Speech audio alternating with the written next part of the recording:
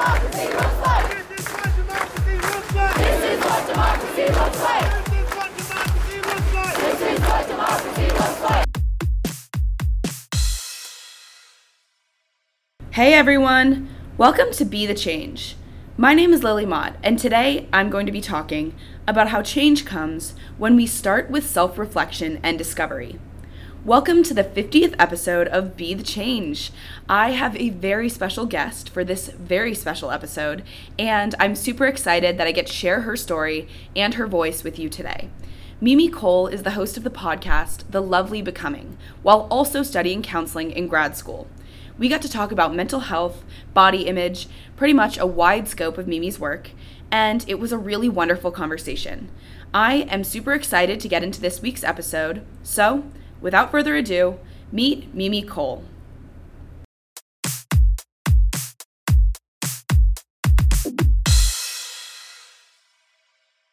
My name is Mimi, and I'm currently pursuing my master's degree in clinical rehabilitation and mental health counseling to become a therapist. I started doing social media advocacy work in 2019, right in the beginning, and I currently am really passionate about obsessive compulsive disorder and eating disorders, specifically otherwise specified feeding and eating disorders, including orthorexia and higher weight anorexia. And so a lot of what I do is go to speak on panels and podcasts and write courses and things like that as of late. And I'd really like to write a book in the future. Thank you so much for coming on the show today, Mimi, and I'm really excited to be talking with you. I listened to The Lovely Becoming and saw your account on Instagram, and I thought you'd be a great guest for my show. So, you gave me some about what you're working on now, but I'd really like to know how you got to this point where you're running your own podcast and you're studying counseling and everything that's going on. What experiences did you have that brought you to this point in your life? Yeah, so once I started learning about my diagnoses, I was really curious about some disparities in mental health and some things that were kind of not matching up.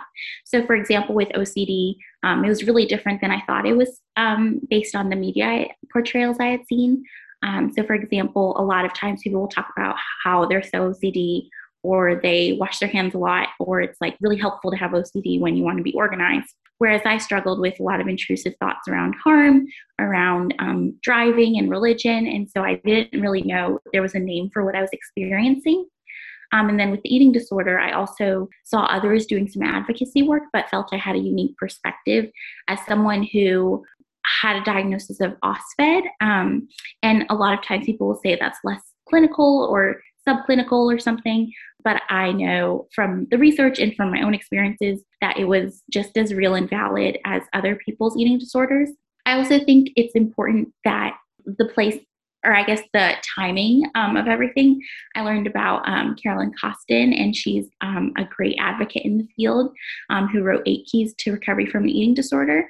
And she's really led the way for people in terms of being recovered clinicians and sharing your story as a therapist, and also the wave in the movement towards being vulnerable and human as a person first before a therapist, crediting Brene Brown and just different people who have paved the way for people like me to be able to share their stories and not feel like there's a lot of shame or a lot of hush hush around it. So it's still a work in progress, but I really wanted to create a space where people could be educated and learn that they aren't alone in the thoughts that scare them. Definitely. I love that. I think that's such a great start and a great introduction to the episode.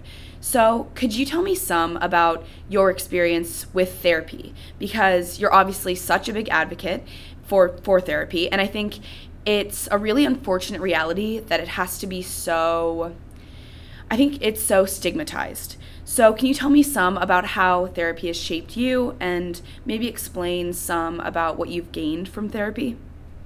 Yeah, most definitely. I started therapy my first year of college, which is kind of crazy to me to believe, but that was, 5 years ago, I think now. And I started off working with an intern, a counseling intern. And so that was a really good experience. I enjoyed it. And then I took a break from therapy for a couple months because I thought I was done with it, which is funny looking back. But yeah, and then I found a new therapist and she was really fantastic. She taught me about intuitive eating and health at every size approach, which was just incredible, and about eating disorders.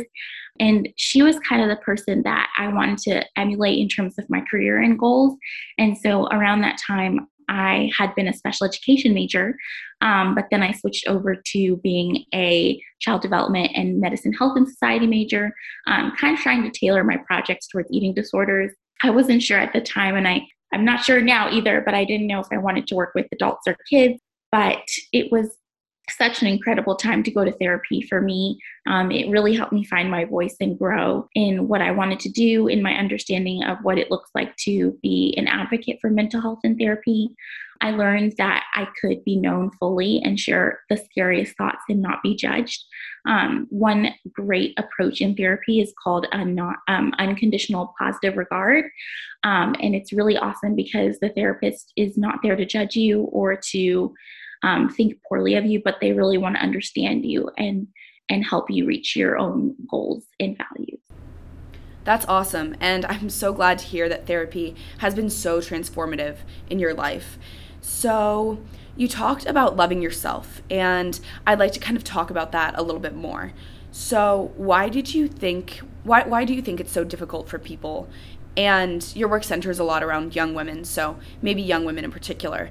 But why is it so difficult for people to love themselves? Yes, definitely.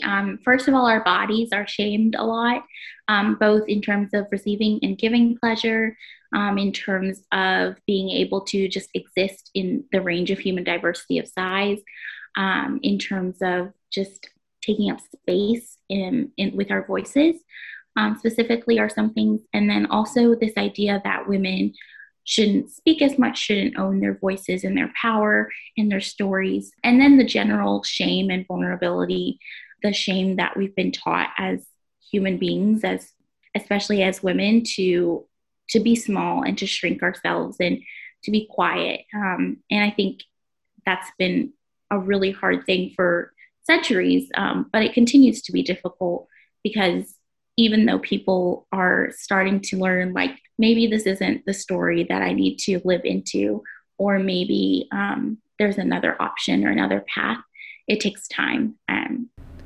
Yeah, I think that's really interesting. And it makes me think a lot of diet culture and how in so many ways we don't even see these things that are happening to us because we've just been so conditioned by society from the time that we're young to just accept that as a reality. So I think that's a really interesting point.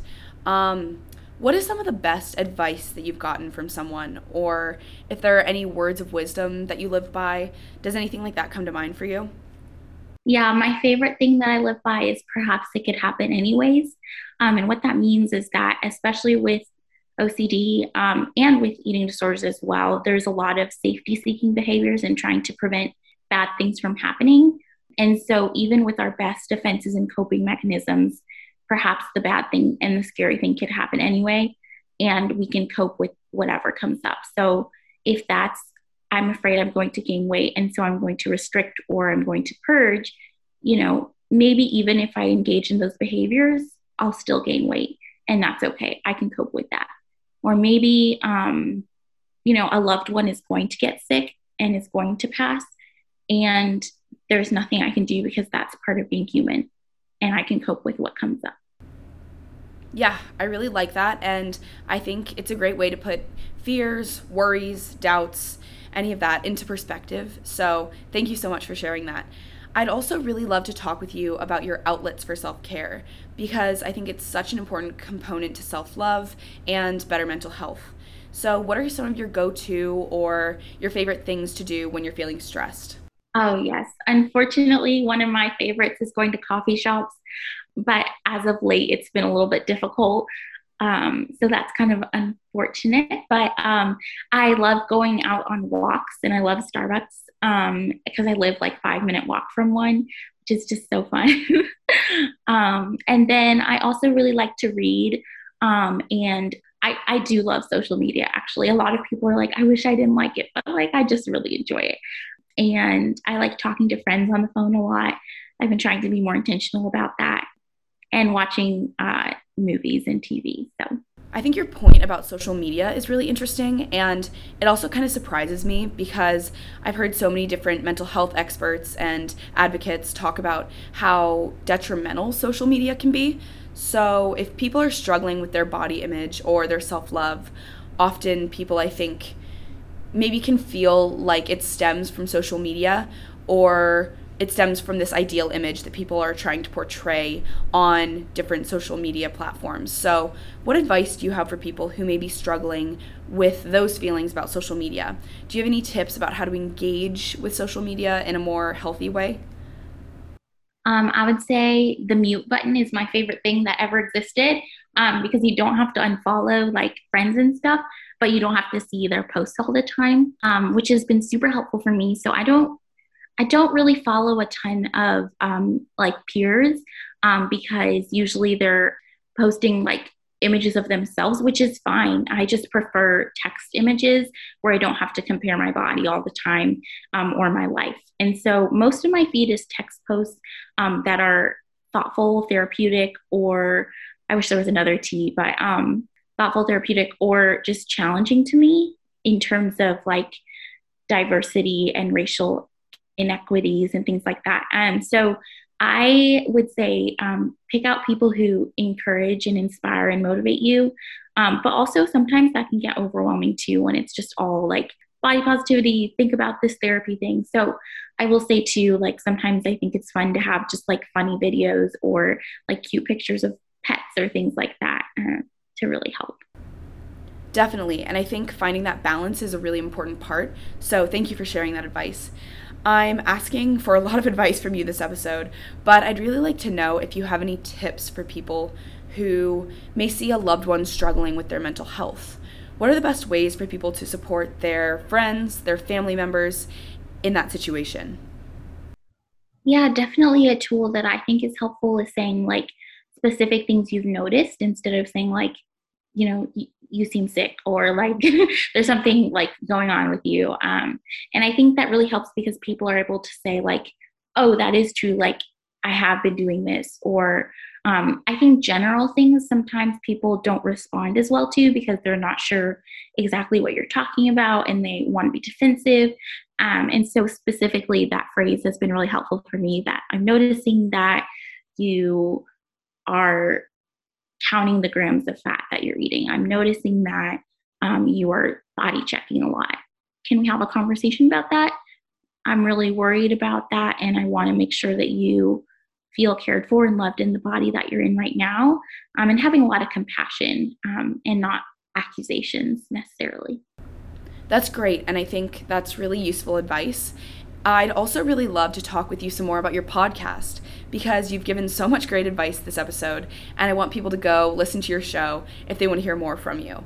So tell me some about the purpose of the podcast, the process to start it. Just give me the whole scoop about The Lovely Becoming.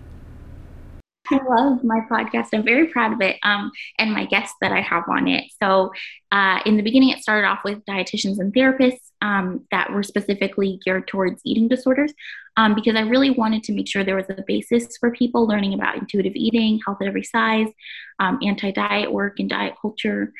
So there are episodes up on there. And then I really wanted to interview just my favorite Instagram people that I've met and connected with. And so it turned into broader therapists that I really like and authors and speakers. And I started just kind of expanding that space to really be a collection of people I'm interested in knowing more about. And so the podcast is called The Lovely Becoming, like my Instagram handle. And I think it's pretty excellent. Like the guests that come on are amazing. And we've learned a lot about polyvagal theory, about boundaries and relationships, about leaving a religious orientation, about LGBTQ plus issues in recovery. There's just been a broad variety of things that we've talked about, which is really awesome. I think it's a great show, and I'm so glad that you're creating such a great resource for people because it's really helping so many people in your community. Everyone should definitely go check out The Lovely Becoming if you want to hear more from Mimi. Before I let you go, though, I have one last question that I like to ask all of my guests. So, Lots of young people, particularly college students, want to create change and they want to make a difference in the world. Do you have any advice or maybe words of wisdom that you'd want to share with these people who may just not really be sure where to get started? I would definitely recommend starting with self-reflection and discovery, especially through therapy. And then I really like the Enneagram. It's a really great self-discovery tool to understand your core fears and motivations, and understand yourself a little bit better. And so I think it's a great thing to be able to zoom out a bit and kind of understand what you're passionate about, and what your goals are. And to understand and to have compassion for where you're at, because it took me a while to get to where I am today. And I didn't have as many concrete goals as before. I think I wanted to be a doctor for a bit, or like a teacher. But as you grow, it gets a little bit better and easier to figure out what you want to do and what your passions are, which is pretty awesome.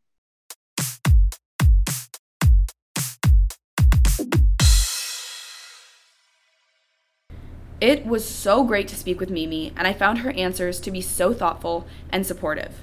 I especially want to highlight the point she made about taking the time to zoom out and understand your own passions and feelings, because I think it's something that so many people don't feel like they have the luxury of doing.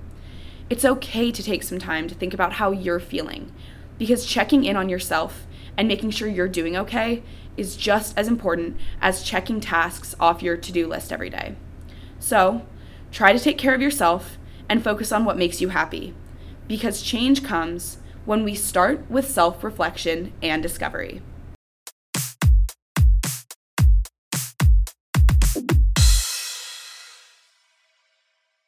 Thank you so much for listening to this episode, and you can follow Mimi and The Lovely Becoming on Instagram at the.lovelybecoming to get connected with her and follow along with her content. If you want to talk about anything I mentioned, please reach out to me by email at lily@bethechangepodcast.org or on Instagram at bethechangepodcast. Tune in for my next episode, but until then, be the change you wish to see in the world. Bye, guys.